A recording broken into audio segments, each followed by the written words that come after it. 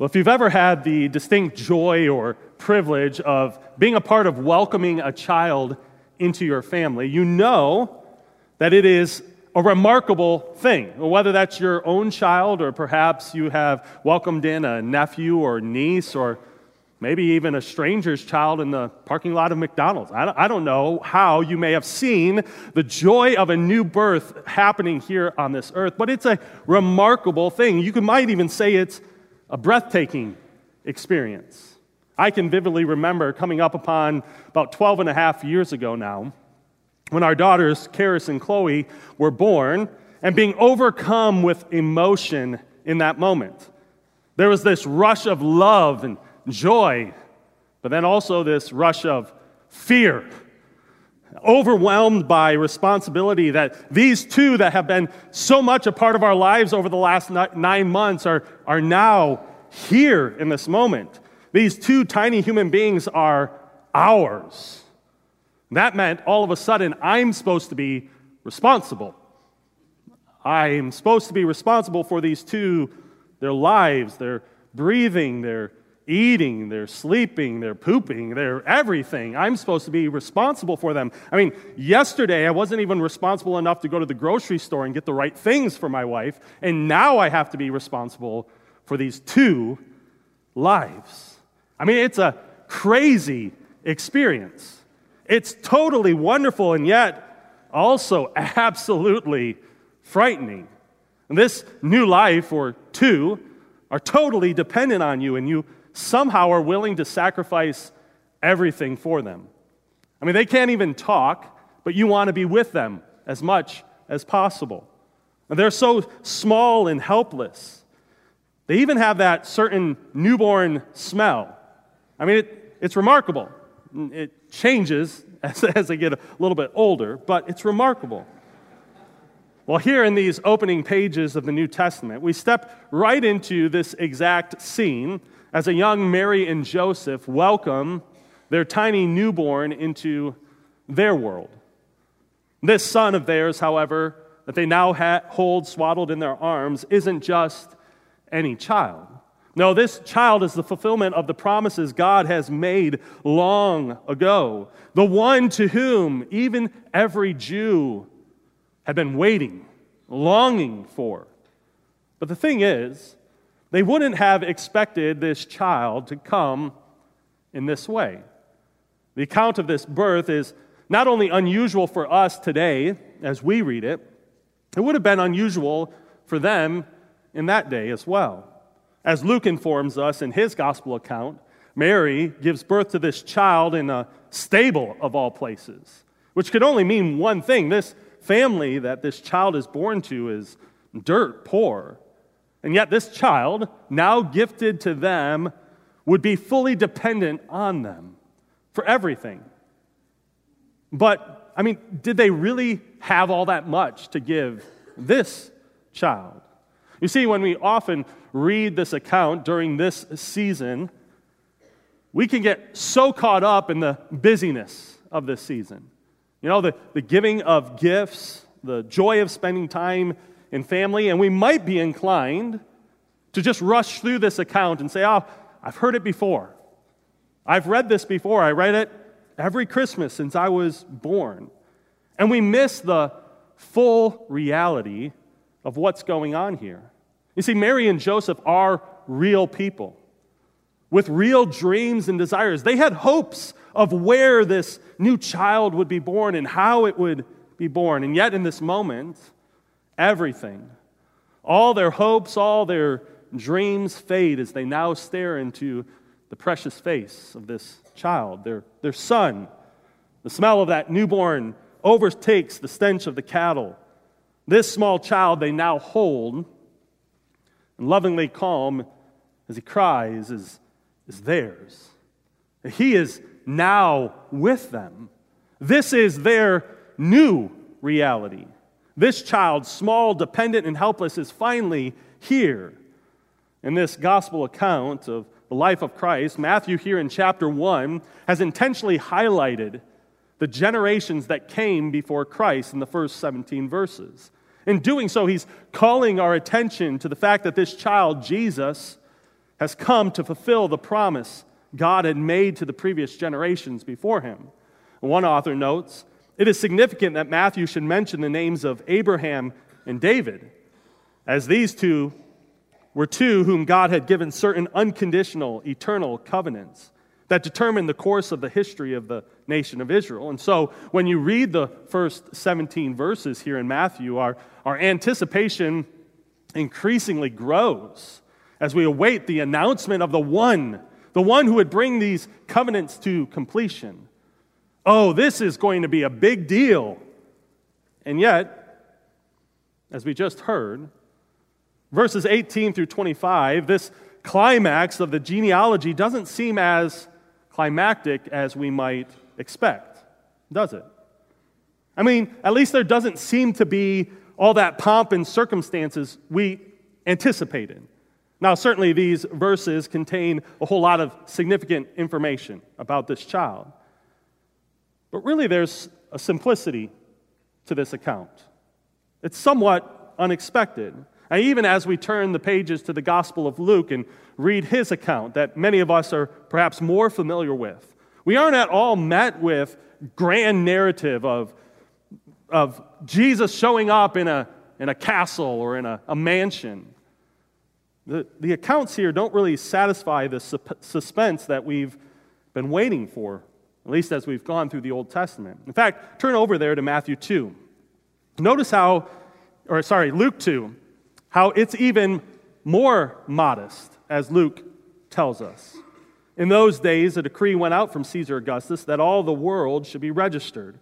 This was the first registration when Quirinius was governor of Syria, and all went to be registered, each to his own. And Joseph also went up from Galilee, from the town of Nazareth to Judea, to the city of David, which is called Bethlehem, because he was of the house and lineage of David. So as we're reading this, and as we've read the Old Testament so far, and we're anticipating, we expect this child not to be born here in Bethlehem. We would expect Jerusalem.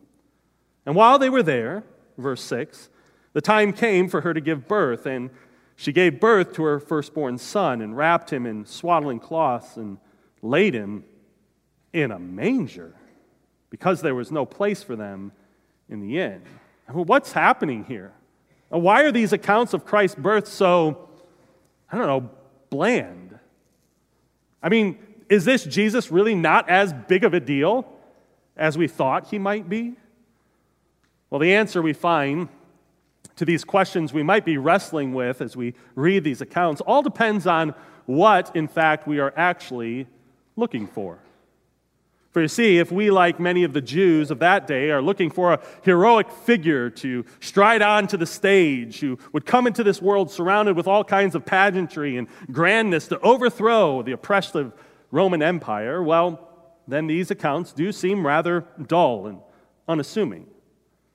But if we're looking for the servant Isaiah prophesied of, the smallness of an infant, and the simplicity of one who would come in the likeness of man, well then these accounts are exactly that. For here's what we find in these accounts. We find that Christ has come, but he has come in humility. Christ has come, but he's come in humility, lowly and gentle in heart. Or to put it another way, the incarnation equals humiliation.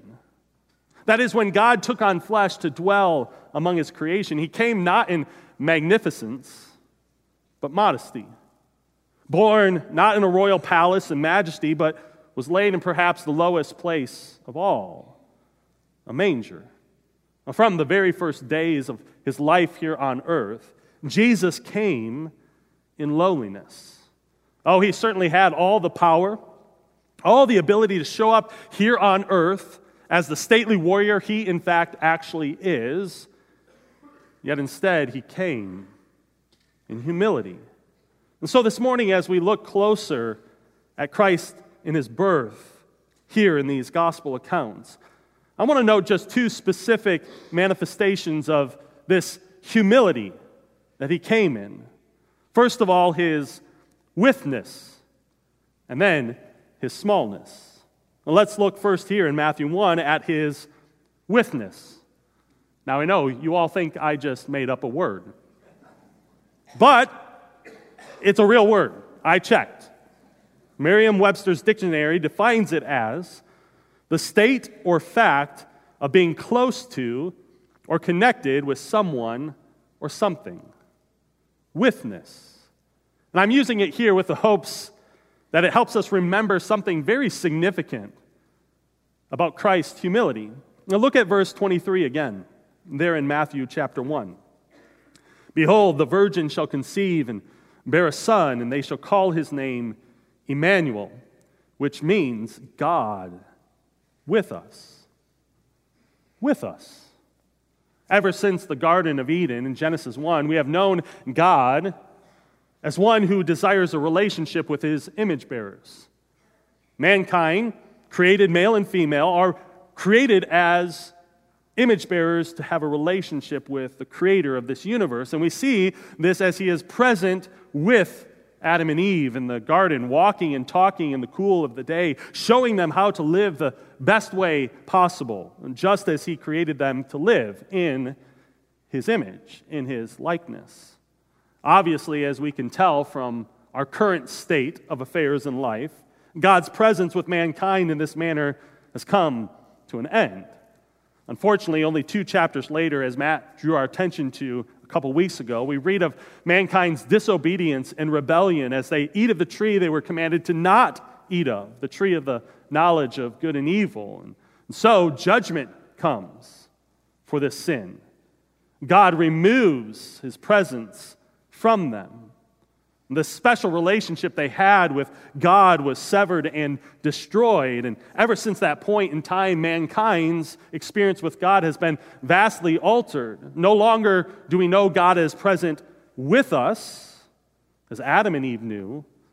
Instead, we know God to be first and foremost distant from us because of our sin and because of his holiness, which cannot tolerate our sin. And so while Adam and Eve experienced this withness, this closeness, this connection, they rejected it.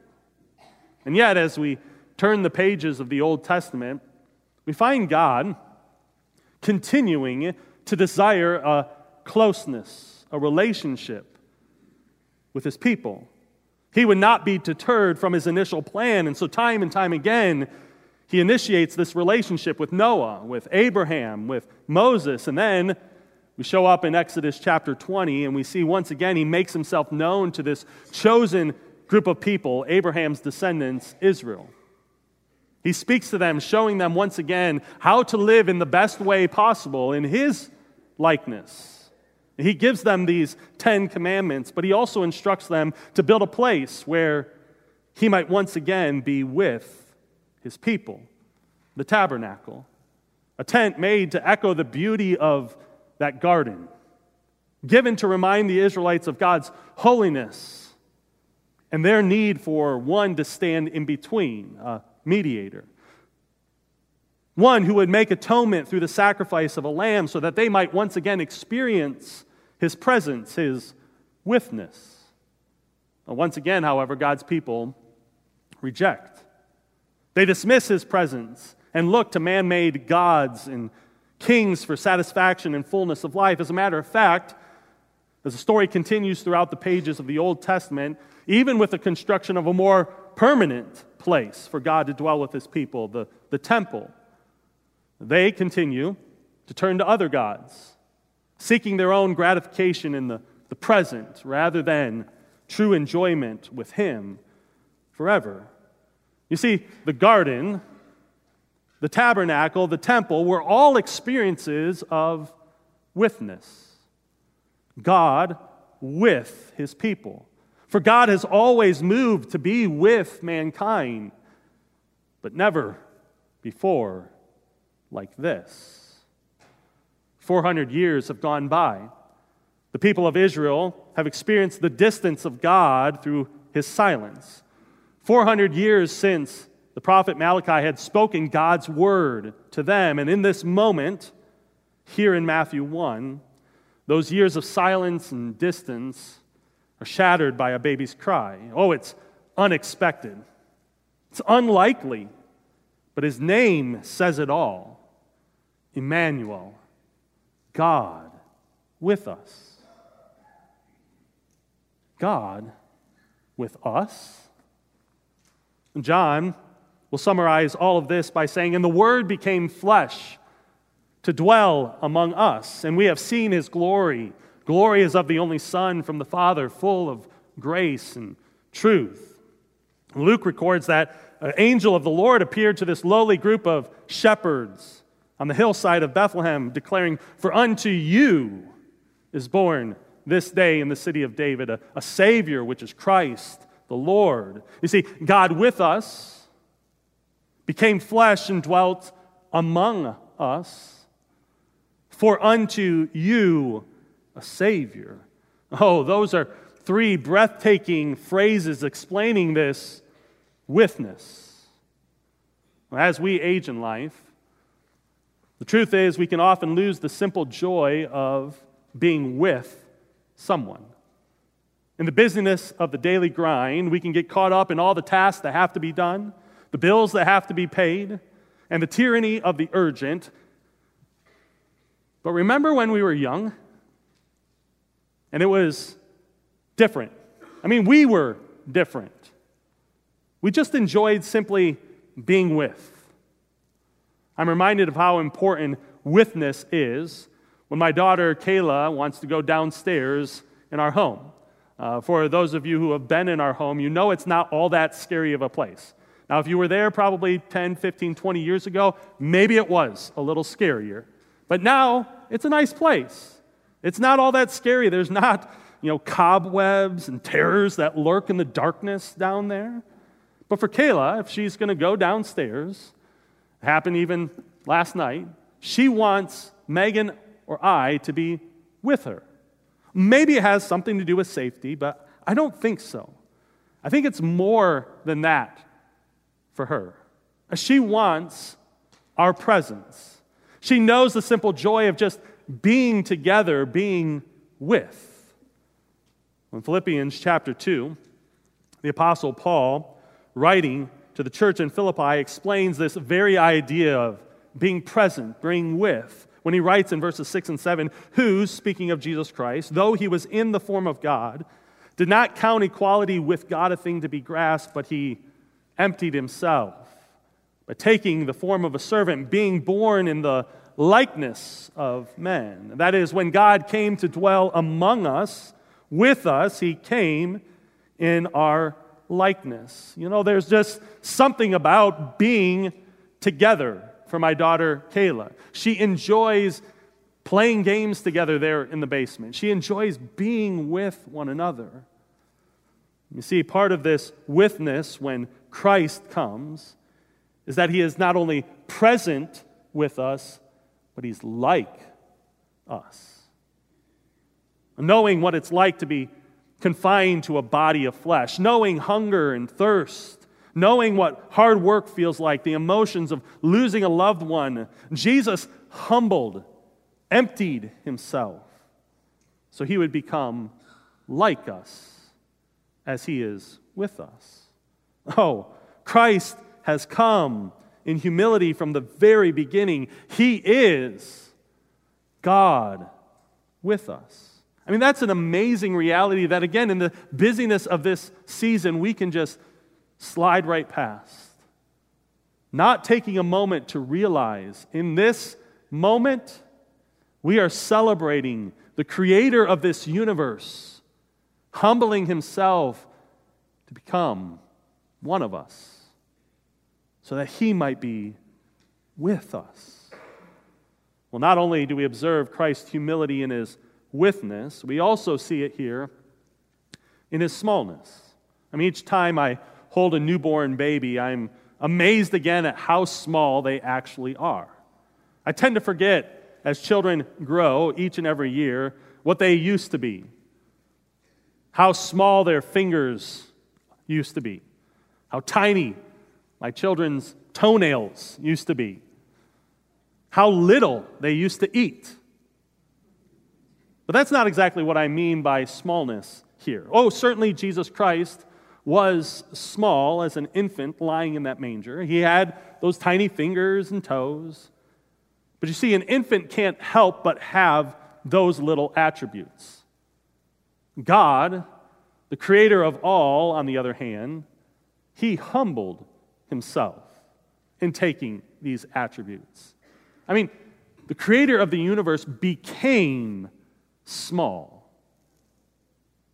That is, he became weak. He became dependent in his humanity. I mean, have you ever just stopped to think about what it must have been like to be Joseph and Mary in that moment, seeing the small one? They're holding him in their arms. They've been told that he's the one to whom will save. This one will save his people from their sins. Mary had been told in Luke 1 that this tiny newborn son will be great.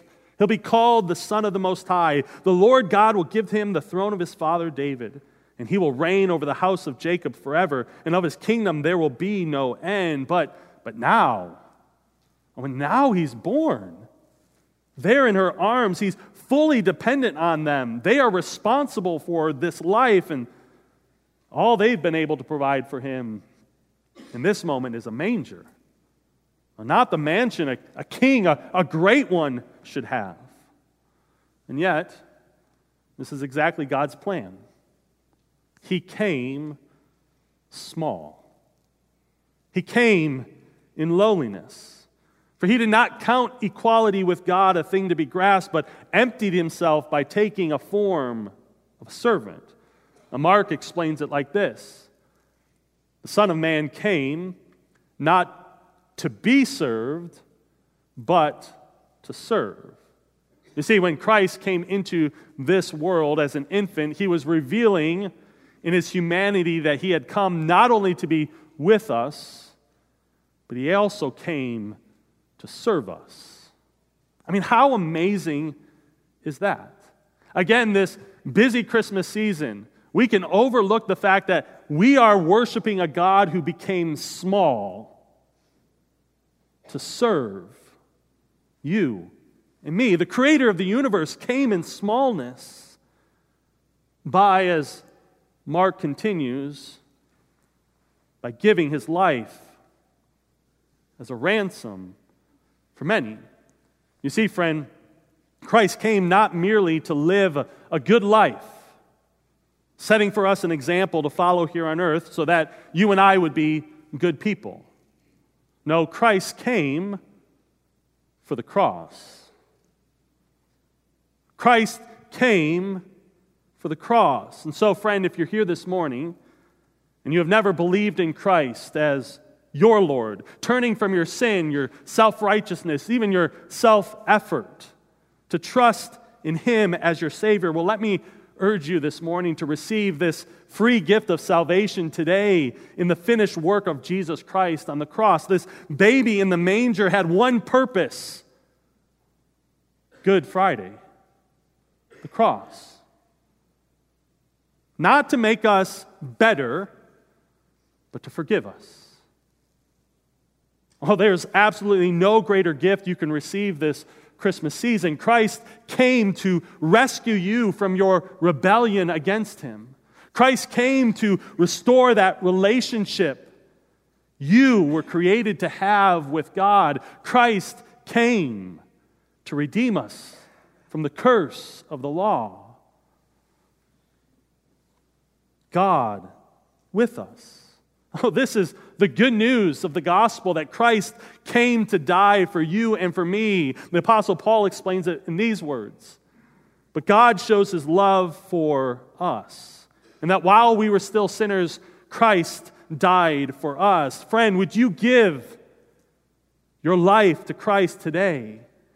For Jesus in Matthew chapter 11 says, "Come to me, all you who labor and are heavy laden.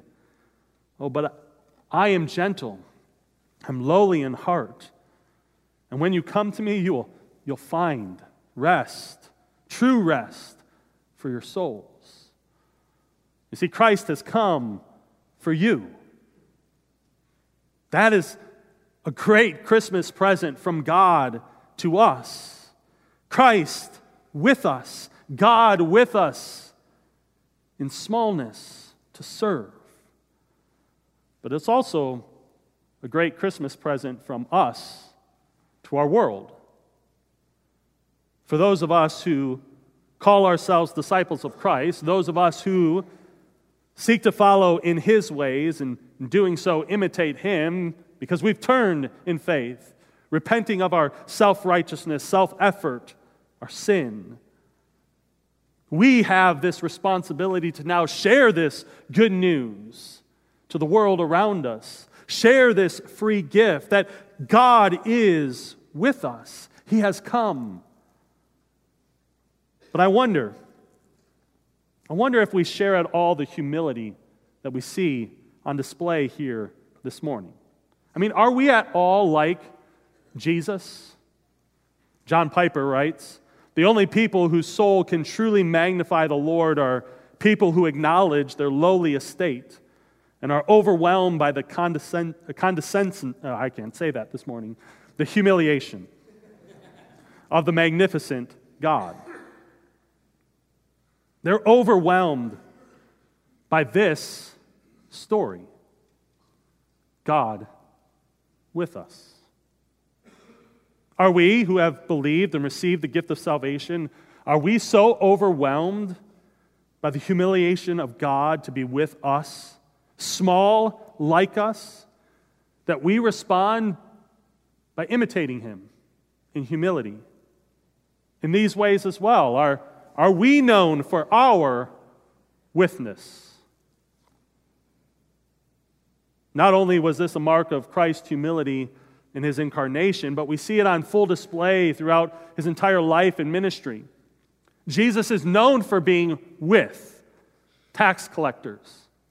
He's known for being with sinners and prostitutes, spending time with rich men, but also the beggar.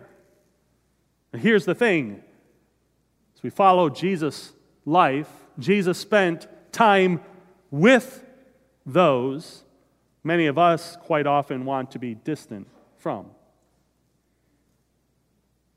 Are we known for our witness or for being too good to be with? We live in a world of people that are unlike us. And so, we like to walk around and be too good to be with them. And yet, the God that we worship, the God that we gather together every Sunday to sing praises to, humbled Himself to be with us. Are we known for our smallness? Do we imitate Christ in our seeking to serve and not be served throughout our life? Paul will say in Philippians chapter 2, right before the verses we've already quoted this morning, "Let this mind be in you, which was also in Christ Jesus." You see, as we walk through this account, we should be overwhelmed, amazed that God would be with us. Witness and smallness. But as His followers, as those who declare that we are like Jesus because we have been united to Him by His shed blood on the cross and His victory over the grave, how can we not be humble like Him? Closing this morning, I love how Puritan Thomas Watson speaks of Christ's humility as seen in His incarnation. Listen to what he writes. "He came not in the majesty of a king, attended with His lifeguard, but He came poor. Not like the heir of heaven, but like one of an inferior descent.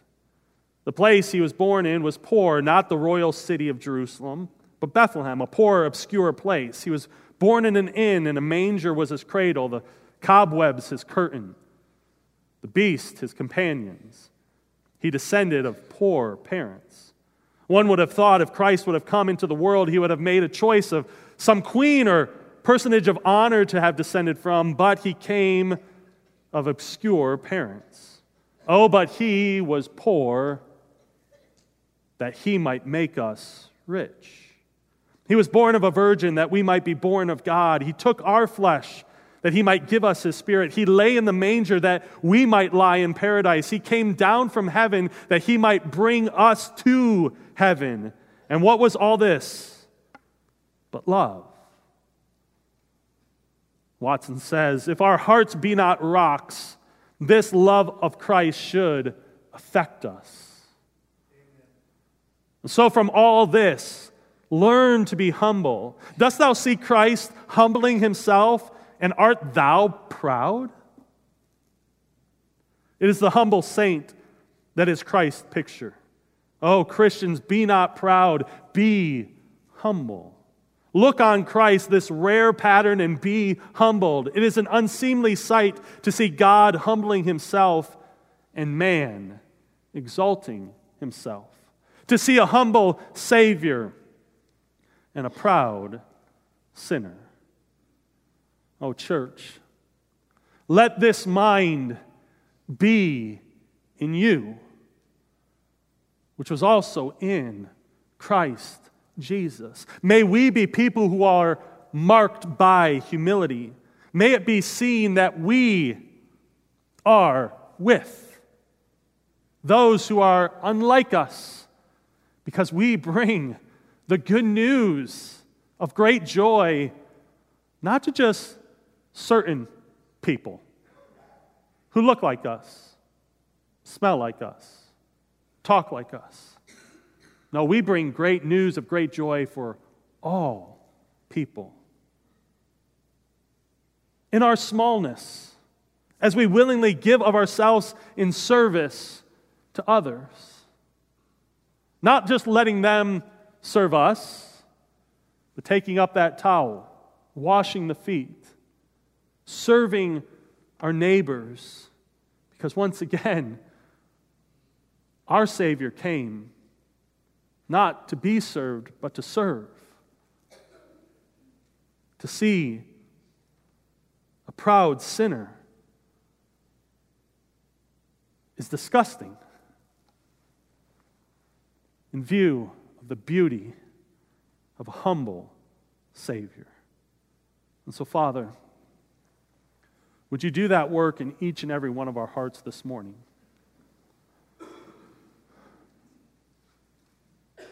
We behold in these pages an amazing story that is no fable, not fiction. It is truth.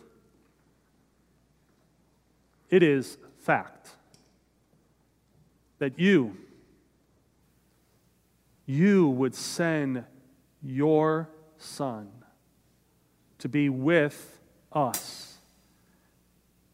And as one sent to be with us, he came to serve, to give his life as a ransom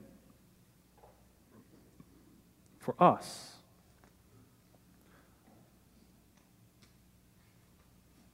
God, I pray for the one here this morning who perhaps is putting their trust in their efforts to be good like Jesus. For the one that has said, I can dismiss this person because I can make it on my own. God, would you in this moment grab a hold of their heart, turn it from stone to flesh, broken, that they may come to the one who is lowly and gentle in heart and find true rest for their souls. God, would you save that one today? And God, would you take those of us who are by your sovereign grace your children? You have gifted us faith and we have turned to you, we have bowed the knee. Would you give us humility?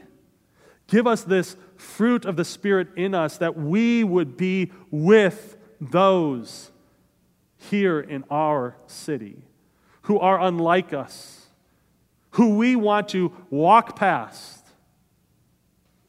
would you give us humility to be present, to share this good news with them, to go and serve, to give of ourselves so that they might taste and see your goodness.